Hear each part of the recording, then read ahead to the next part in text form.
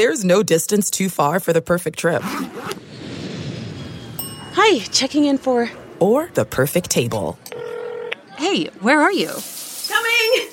And when you get access to Resi Priority Notify with your Amex Platinum card... Hey, this looks amazing. I'm so glad you made it. And travel benefits at fine hotels and resorts booked through Amex Travel, it's worth the trip. That's the powerful backing of American Express. Terms apply. Learn more at americanexpress.com/withAmex. I'm hoping the Big Ten has to modify their system for us.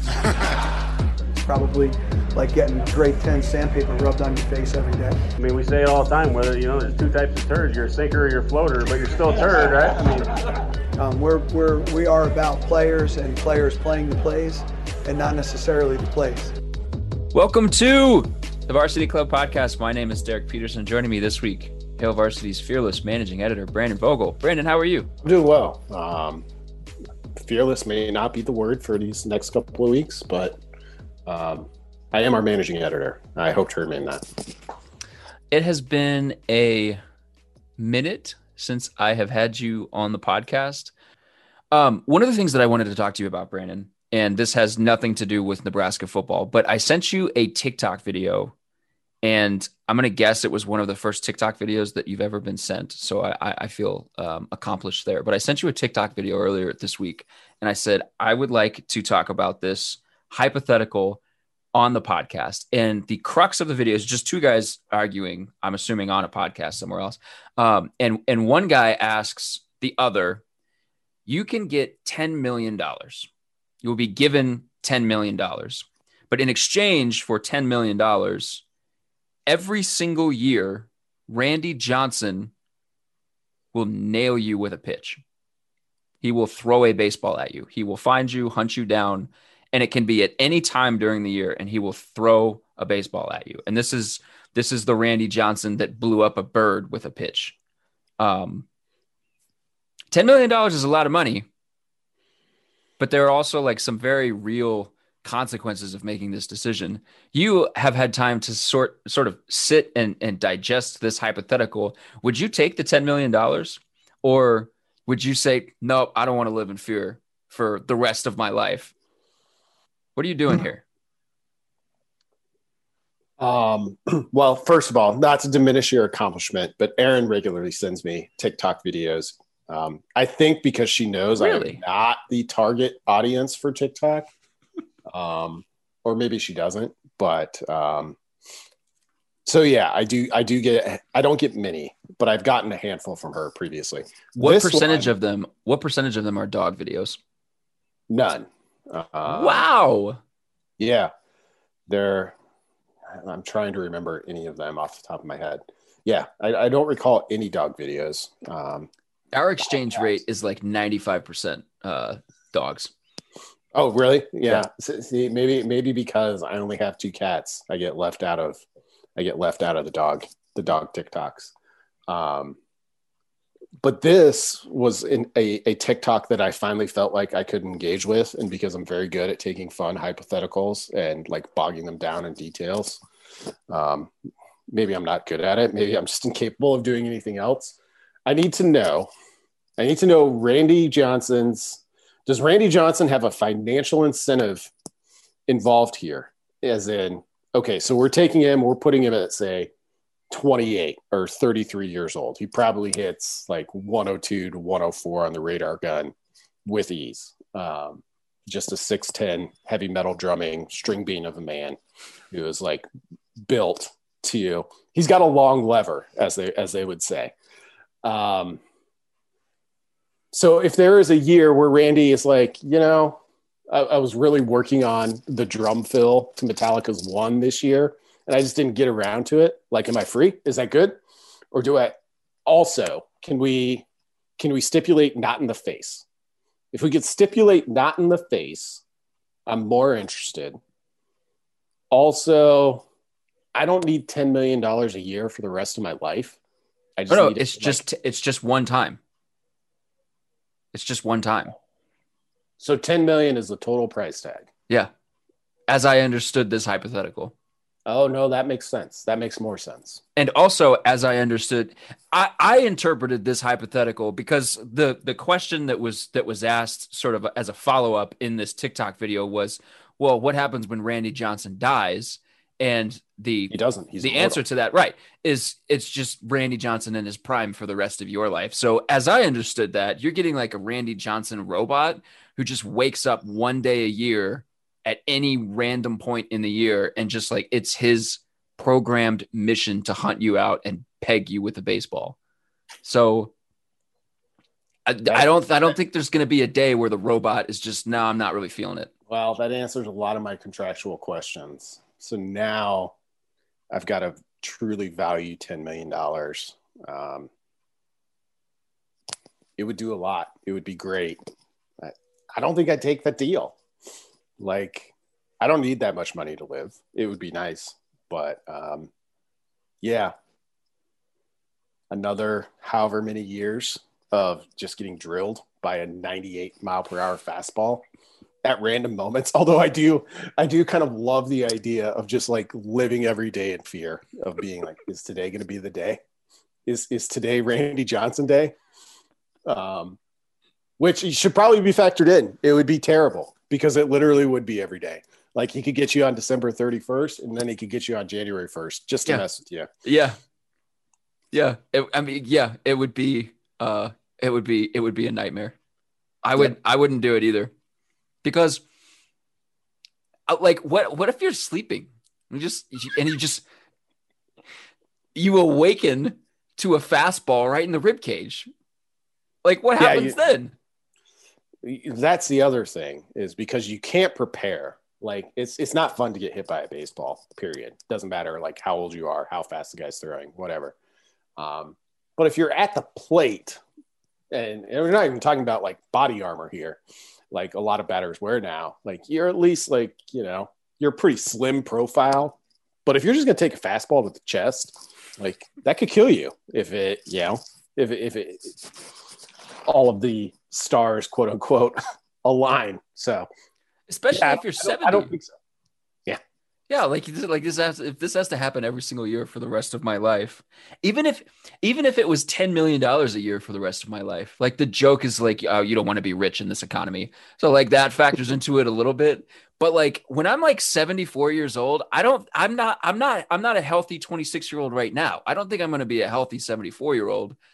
Nowhere near the level where I could take a fastball and still live. I don't think that's going to happen.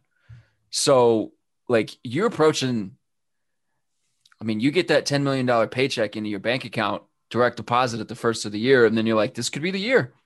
If this is the year, am I happy with what I've accomplished in my life? Yeah. And I mean, when you get to that age, whatever that age may be for you, where you're like, okay, like being a 78-year-old who dies by a fastball is a pretty sweet way to go. But still, you'd have to balance that with like, okay, I got $10 million from Randy Johnson back in 2021, so he could throw a baseball at me once a year. Like you're going to have really eaten that up, that $10 million, that initial payment. Like even if you were smart and, financially responsible, retirement, man, it'll chew into that pretty quick. So you might be like, I only got like $5,000 left. And this is the one that kills me. Yeah. There was another one of these. It wasn't sports related, but it was a hypothetical that was like trending where people were asking their significant others about it. And they're like, would you punch me in the face for $1 billion? Immediately I said yes.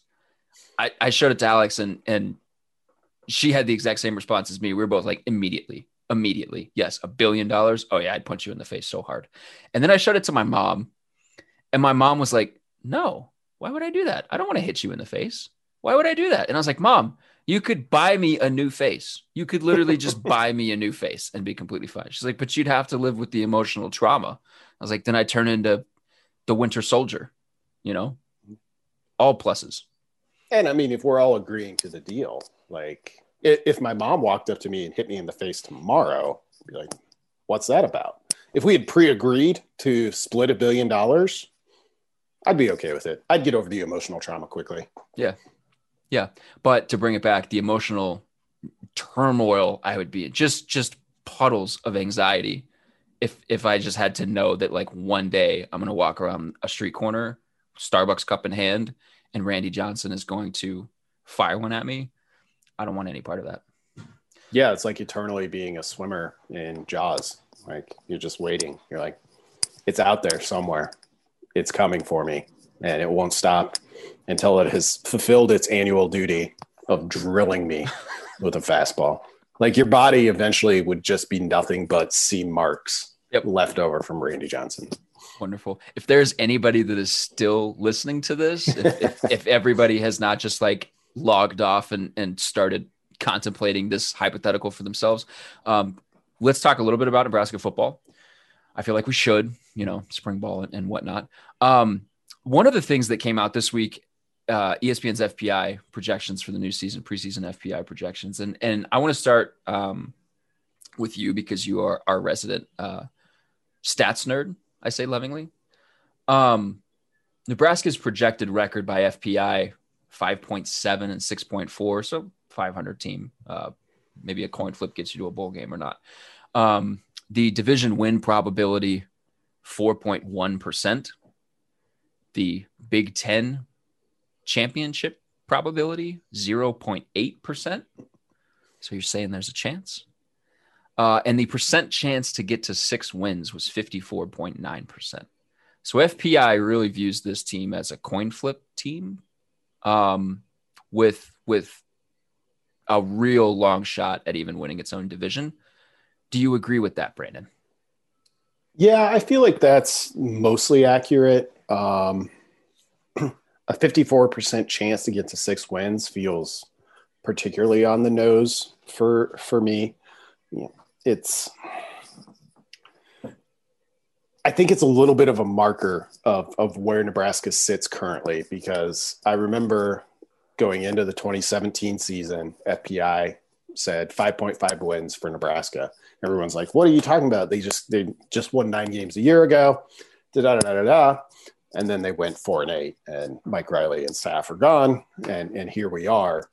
And then it's kind of been that every year again with FPI, if I'm remembering correctly, where the win total has been pretty modest, and Nebraska has had very modest win totals. So you've got to kind of take it at face value a little bit, I think, over the past 4 years, particularly as it pertains to Nebraska. But 6-6, it's 3 years ago at the start of 2018, certainly, but maybe even at the end, if you would say going into year 4 at Nebraska under this current coaching staff, like it's just get to a bowl game. Like that's what you have to do. But I think that's where they're at. And that's basically where FPI puts them. It's interesting. There are some pretty big divergences in some cases, not with Nebraska, but with other teams between FPI and SP plus. But yeah, I think 6 is a great starting point for the 2021 Huskers. One thing too, I saw a lot on my timeline, people complaining about FPI and yelling about FPI and things like that. And I was like, well, I mean, like you could have 4 6-6 teams, and all 4 of them would feel differently about the way that their 6-6 was either constructed or the way that it feels or what they were able to accomplish within those 6 wins. Like for Nebraska, if like let's say they start 4-2 and then they blow it down the back half of the season, like it's not going to feel the same. If they have 6 wins and they're competitive with Wisconsin and competitive with Ohio State and things like that, people are probably going to feel good. But it's just the fact that like you're in year 4 with Scott Frost and you look at the percentage chance to win the West, which is something that like guys in the defensive secondary have said they want to do this season. And it's a 4.1% chance. When you look at kind of those numbers, and then you think about like we could have the context of it could be a significantly improved Nebraska team that is still 6-6. If that is the case, if they are 6-6, they get to a bowl game, regardless of what happens in the bowl. They look competitive. Let's say they get blown out by Ohio State, because everyone gets blown out by Ohio State. No chance to win the division. Is that good enough? Do you think that would be deemed good enough in a year 4 under Scott Frost? Yeah, probably. And I think that 6-win mark in the bowl game that would come with it probably is carrying too much weight. Like, for the most part, and certainly for where Nebraska wants to be, the bowl game is not a marker of success. Given where they have been in recent years, it absolutely is. So you have this kind of weird spot that I think we're in where just play in the postseason, like just get there. Like, context does change how good you feel about that season, but in terms of like, do you feel good? Do you not feel good? Just those two options. If Nebraska gets to a bowl game, I think most people will be like, okay, it seems like things are back on track, at least much more than we've been able to say over the first 3 seasons. So it's a little bit of a strange time for Nebraska football. I do think the West is a little bit more wide open potentially than it has been recently. Like, Wisconsin is a deserved favorite. They're the top West team in all of these rankings. And like, they lost a large chunk of their rushing production and were really a defense-led team through a very weird 2020 for them. It was weird for everybody, but particularly for them. Iowa was really, really good last year. Like, probably overlooked good, I think. But they have to replace quite a bit. Minnesota returns a lot, didn't have such a good season. So it is a year where I think a Nebraska could jump in there. A Minnesota, I think, will end up pretty high in my division power rankings whenever I decide to get around to those. Northwestern won't be because Northwestern loses almost everything. Now, the interesting thing about that is like, they still are Northwestern. It's still Pat Fitzgerald. Like, they have those years, like they had 2 years ago, where I think they went 3-9, but they're still going to be a tough out. They're still going to be able to beat anybody on their schedule. And if you don't come in and take care of business, even though it's a down Northwestern team, probably, in my opinion, like, they can beat you. So it's going to be a really interesting year in the West. Yeah, Northwestern is going to be super interesting to me because, like, you talked about that down year that they had. It was either right before or right after they went to the Big Ten title game. And like, it was because their offense was just putrid, but their defense was one of the best in the country. And when you look at this Northwestern team, losing those linebackers is it, like, common sense tells you that that's going to have a very real impact on their defense and their ability to sort of still be that Northwestern team. Because, like, when you have Patty Fisher, you just kind of sets the tone for the rest of your defense with that. So I'm going to be curious if they'll be able to still be the quote unquote that Northwestern team that just plays clinical, having to replace those guys. It was, and ESPN structures its entire content wheel around what's going on in Nebraska. So I'm not surprised by this, but it was curious timing for these FPI rankings to come out because it sort of like put a little bit of cold water on what was some growing optimism here in Lincoln. And like, I've said this too in a couple places so far through these first couple weeks of spring media and things like that, is that I've been encouraged by what I've heard from the coaching staff and from the players. We obviously haven't gotten to watch anything of substance, so we can't say like, oh, I'm encouraged by what I see. But like, coaches and players were saying the right stuff, and they were hitting some of the points that were getting people a little excited, getting people a little optimistic about this upcoming season. Were you getting sort of swept up in sort of what was being said, and then these FPI projections come out and that you're more grounded a little bit? Or have you just been, I don't want to hear anything, I'm not going to make any judgments on where this team is at until we get to the fall? Yeah, I don't know if I fit neatly into kind of either of those camps at the moment. Like, I'm bullish on Nebraska for 2021 coming in. And by bullish, I mean, if I had to set a win total today, I'd probably put it at 7. Like, I think they can be a 7-win team. And if you are that good, like, you know, that comes with a range too. You might get unlucky and be a 6-6 team. You might get a little bit lucky and be a 9-win team. Like, I think that's Nebraska's capability at this very early stage here in April, as we look towards the fall of 2021. So FPI's projection, I'm like, okay, yeah, that's in range. That's a little lower than I would be right now. but I don't think it diminished, anything of what I've heard from the spring. I always am pretty skeptical of spring talk. A lot of it ends up sounding the same. I mean, I think there's been some good moments. You and I have talked off pod about, I think we heard it mentioned this week about kind of the downfield passing game. Nebraska really has to make strides there. And that one resonated with me even more than kind of the comments about Adrian Martinez's accuracy at the moment, which is good. But accuracy in kind of what context? Because I think last year, where he was over 70%, showed, he can be accurate, but Nebraska basically abandoned any downfield passing attempts. And that's not going to get it done, I don't think. I don't see Nebraska having that good of a run game to be just like, we're just going to take 8 to 12 yard chunks in the passing game and be good with it. So, it's always a balance when you're talking about what comes out of the spring. For sure. What's the most interesting thing you've heard so far? Explosive passing game notwithstanding. Yeah.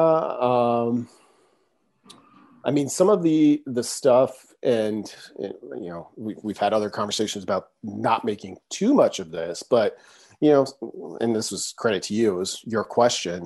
Greg Austin's early comments about just what they're trying to do to generate some of those explosive rushes. And, I know it kind of spun out to maybe something even more than it was, as that quote got out there about, they're going to change up the rushing attack. They're going to slow down. Like, no, I don't think by the time we get to the season, you're going to really feel like, wow, they really slowed down and it made all the difference. But just the fact that they are looking at that is, I don't know if it's a reaction to how the past seasons have gone, or if it's a sign of growth or just familiarity with the Big Ten of, hey, like pedal to the metal all the time would be awesome, but you've got to be operating at a high level offensively to really kind of go tempo for tempo's sake. And Nebraska hasn't been able to do that. And that's not a total surprise. The Big Ten's a tough defensive conference. I think, I'm surprised that the offense hasn't had more success than it has had, at least more consistent success. But it's, it's a little bit of, hey, this is where we are now, which I guess is becoming a theme of this podcast. Yeah. I mean, and you could sort of chalk that up to, I don't remember who was saying it. I was reading it on my timeline this morning. Someone who was just pointing out how young this coaching staff was collectively when they got here. They come in and they have sort of all of the same wide receiver recruit in the first couple years of being here. And they've adjusted that. Travis Fisher talked after their first year about adjusting sort of just with the size they needed at defensive back, adjusting some of the things that they've done. I mean, they've had to learn stuff, and they've had to, in a lot of areas, take their lumps and sort of lick their wounds a little bit. And I mean, I'm kind of with you. I don't necessarily think that Nebraska is suddenly going to be operating at a Stanford pace when we get to the season. But it is interesting. I'm right there with you. That was probably one of the most interesting things that I've heard this spring period as well, was just that his biggest sort of identifying feature as a coach is sort of being scaled back a little bit in spring ball, so that they can really kind of drill down on making sure that everything is technical and making sure that everything is fundamentally sound, making sure that guys are finishing through the end of the play. I thought that was interesting. And I'm really curious to see what that will translate to when we get to the fall. Like, if we could just fast forward through the summer months, which I hate summer weather anyway, I'd be super happy about it. Same. I am not a summer person. I do not do well being hot. Cold, I feel like you can take measures against, but exactly, at a certain point, if you're hot, you're hot. It's the spring game will be interesting. That's always a balance too of, okay, what did we actually see? What do we actually go in hoping to learn, and what can be gleaned from it? And then you've just got this long kind of, you sit for the entire months of June and July, and things start to ramp up towards the end of the month, but it's tough. That's bad news season. Like, nothing good happens there. some teams do get better during that stretch, but nobody sees it and they're not talking to anybody. Right. So you can't even hear about it and decide what to do with it yourself. So I'm all for fast forwarding to the fall. Everyone in the summer just tries to not have arrests.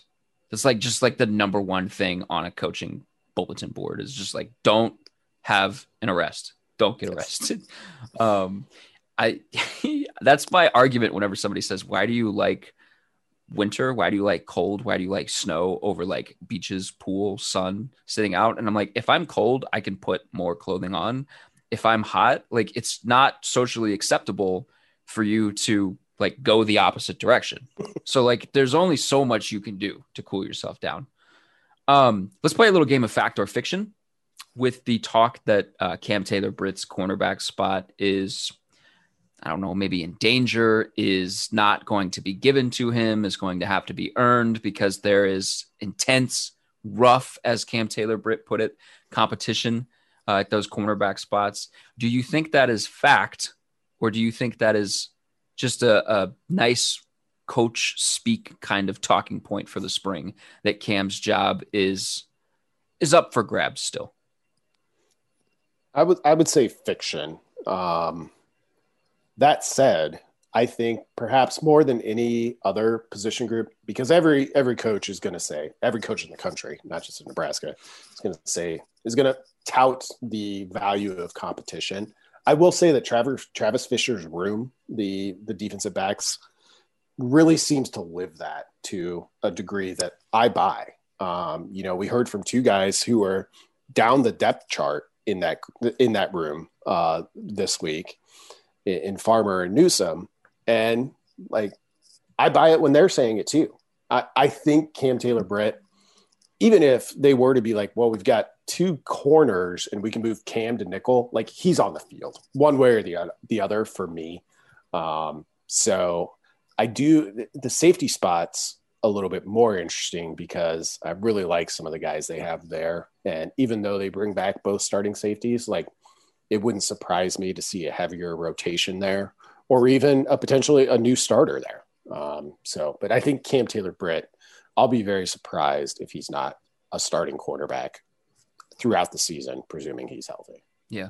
I know guys care about this stuff. I know like when you get to the pro level, sometimes, I mean, it can factor into salary, it can factor into pay, contract, things like that. The more we get to know this defense and sort of understand this defense, the more I kind of think that it's sort of like in basketball where it's not about who starts. It's more important who's on the court for the last 5 minutes of a close game. Like with Nebraska in particular, with their defense, it's, I mean, yeah, the guys care about starting, but like you said with Cam, they could move him around all over the place. He's had game experience playing safety. He could probably do some nickel stuff if they wanted to move him over there too. So like, to me, it's not, and it's quickly becoming like one of my lesser favorite things of spring is asking about depth chart. Because like they have Cam, they have Deontay Williams and Markel Dismuke at safety.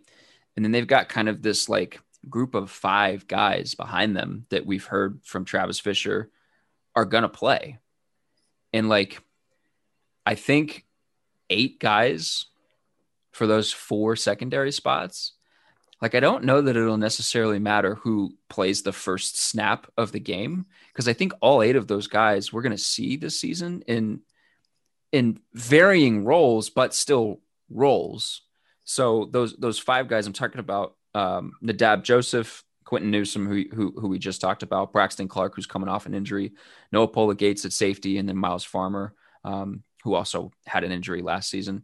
What do you make, Brandon, of the discourse around those guys, the kind of like next 5, so to speak, that are in that secondary room? I think they're all to probably varying degrees, but I think they're all legitimately into discussion. Like Travis Fisher is somebody who, when he says that, I don't feel like he's just saying it. And some of that has to do with my own kind of interpretation or evaluation of those guys when they were coming in as recruits. I really liked that group. And you're right. I think that the depth chart discussion, now that you think about it, is almost like a little bit the intense focus on it is a potential sign of trouble, I think, because you think about Alabama, which I'm sure they have depth chart discussions there as well, and they're interested in who's the top guy, right side corner or whatever. But when those guys go down in the season, as always happens, nobody worries about what Alabama's going to do next. I think in the secondary, at least, Nebraska has the depth finally. And that's what that is. Like, you just need the depth to do it, to where you're right. You could see, okay, well, maybe it is the 3 guys returning starters that you'd expect that are out there on the first snap each game. But if a Braxton Clark might be the other starting corner, so he's not a good example. If Noah is playing a ton of snaps and you notice him, effectively there's no difference. And those guys are getting snaps for a reason. Mm-hmm. And Nebraska just hasn't had the depth across the board to be there. And I look at the secondary in 2021 as maybe our first real good test of that, of like, okay, it seems like you've got the guys and the talent. Like, is it going to show up, or is it going to be, well, our 4 best guys play as much as they possibly can, and if we have to use somebody else, we will. Which I think, was it Shenander this week that basically said that, at times, like, you had a Lamar Jackson. It was like, well, it's him, and then who knows what else. So hopefully he stays healthy. Yeah, I mean, like last year, Nebraska had 4 really good top line guys, and like I'm right there with you. The point about this being the year where we can finally sort of test that depth, because this, I mean, you are realistically in a situation where, or I guess potentially in a situation where, like, if Miles Farmer has 2 picks in the first half against Northwestern, he can play the second half. And it's, you're playing the hot hand, you're riding the hot hand, so to speak. And you can do that. And I think too, the stuff that shouldn't sort of get lost in the weeds is the talk about how close the DB room is. Because when those guys all like each other, and when those guys are all able to compete with each other, but also still like really have a bond with each other, you can get a situation where Deontay Williams looks at Miles Farmer have 2 interceptions in the first half and say, yeah, put that dude on the field. I will watch him and I will cheer him on. And I think that is also like something that Fisher is building in that room as well. Yeah, it's a good group for camaraderie. Meaning that the secondary is a good place to have that, because while the kind of stereotypical view of, the high profile cornerback might be like, oh, he's just, he's his own guy. He locks his guy down and lets you know about it and is a little bit of a quote unquote prima donna. Like, what you really need back there is a group, because they literally are the last line of defense. You need a group that works together. I was writing the Maryland preview for Hail Varsity Yearbook this week, and Maryland only played 5 games last year, but their pass defense was insane. And you don't do that without 4 or 5 guys, however many guys you have in the secondary, working together and being a group that says, like, yep, we are badasses and we're going to lock people down and we're going to do it together and we're going to make tackles. They didn't have a ton of interceptions, which was bizarre because they were on a rate basis, not pure count, because they only had 5 games, but we're one of the most active secondaries in the country. So I think Nebraska has potential and has the talent back there to be one of those groups. And to your point, it does seem like they have the unity among those guys, even though you've got kind of this clear divide between here's the guys who've played a ton and started a bunch of games, and here's the next wave. Like, I don't sense that divide when those guys talk. You got the right mix of guys. Yeah. This is that was an opportunity for you to plug your take ops statistic. I'm surprised that you didn't go that route. Who is for you within that 5? So Nadab Joseph, Quentin Newsome, Braxton Clark, Noah Pola Gates, Miles Farmer. You loved Miles Farmer when he was coming to Lincoln. Who in that 5 are you most interested in? Is it still Miles Farmer, or is somebody else sort of taking that mantle? No, I think it is still Farmer. Like you said, he was one of my, if not my favorite guy in that class.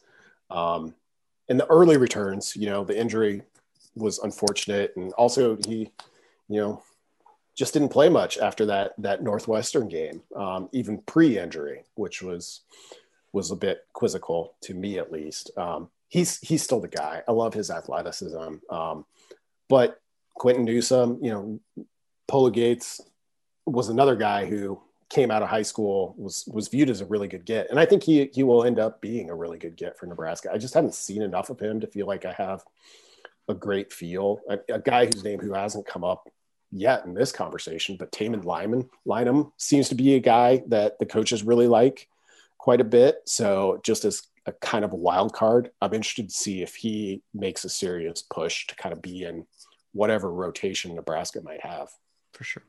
Another guy to sort of keep in the back of everyone's mind is Isaac Gifford. We didn't get to see him when we watched that open practice, but they really like him. They've just done a good job of adding talent, whatever mechanisms they can use to add talent, both to this team and to that secondary. I think they've done a really good job of it. So, when the spring game rolls around and we sort of get a look at these quarterbacks, it'll also be interesting to get an extended look at the depth of that secondary. Because, like Nebraska's two backup quarterbacks behind Adrian Martinez are both freshmen, and freshmen can be prone to mistakes. And so I'll be curious if maybe they force a couple things as they are competing for a job, and we get to see sort of this secondary take advantage. Because you mentioned they only had 5 interceptions last season. I don't have the number directly in front of me, but they had like 20 plus passes defended, pass deflections. So just Fisher wants them to pick more of those off. So yeah, we'll see how that goes. Brandon, you've probably got work to do, so I'll let you get back to it. Thank you for coming on the podcast. It was nice to chat with you. Yeah, thank you. We will be back next week with another one. In the meantime, keep reading HailVarsity.com. Make sure you are subscribed to Hail Varsity. Brandon teased the Hail Varsity yearbook. It is coming. It is on the horizon. It's going to be awesome. Subscribe to all of the podcasts. We are a proud part of the Hurrdat Media Network. We've got the Straight Up Breakdown podcast with Greg Smith. We've got the Mind Your Own podcast with Aaron Sorensen and our producer, Sasha Durkin. And Brandon's podcast, the ID Preview podcast, which you can still subscribe to, will be coming back for another season here soon. So keep reading HailVarsity.com. Subscribe to everything. Follow us on all the social stuff. You can get Hail Varsity everywhere. We'll be back next week.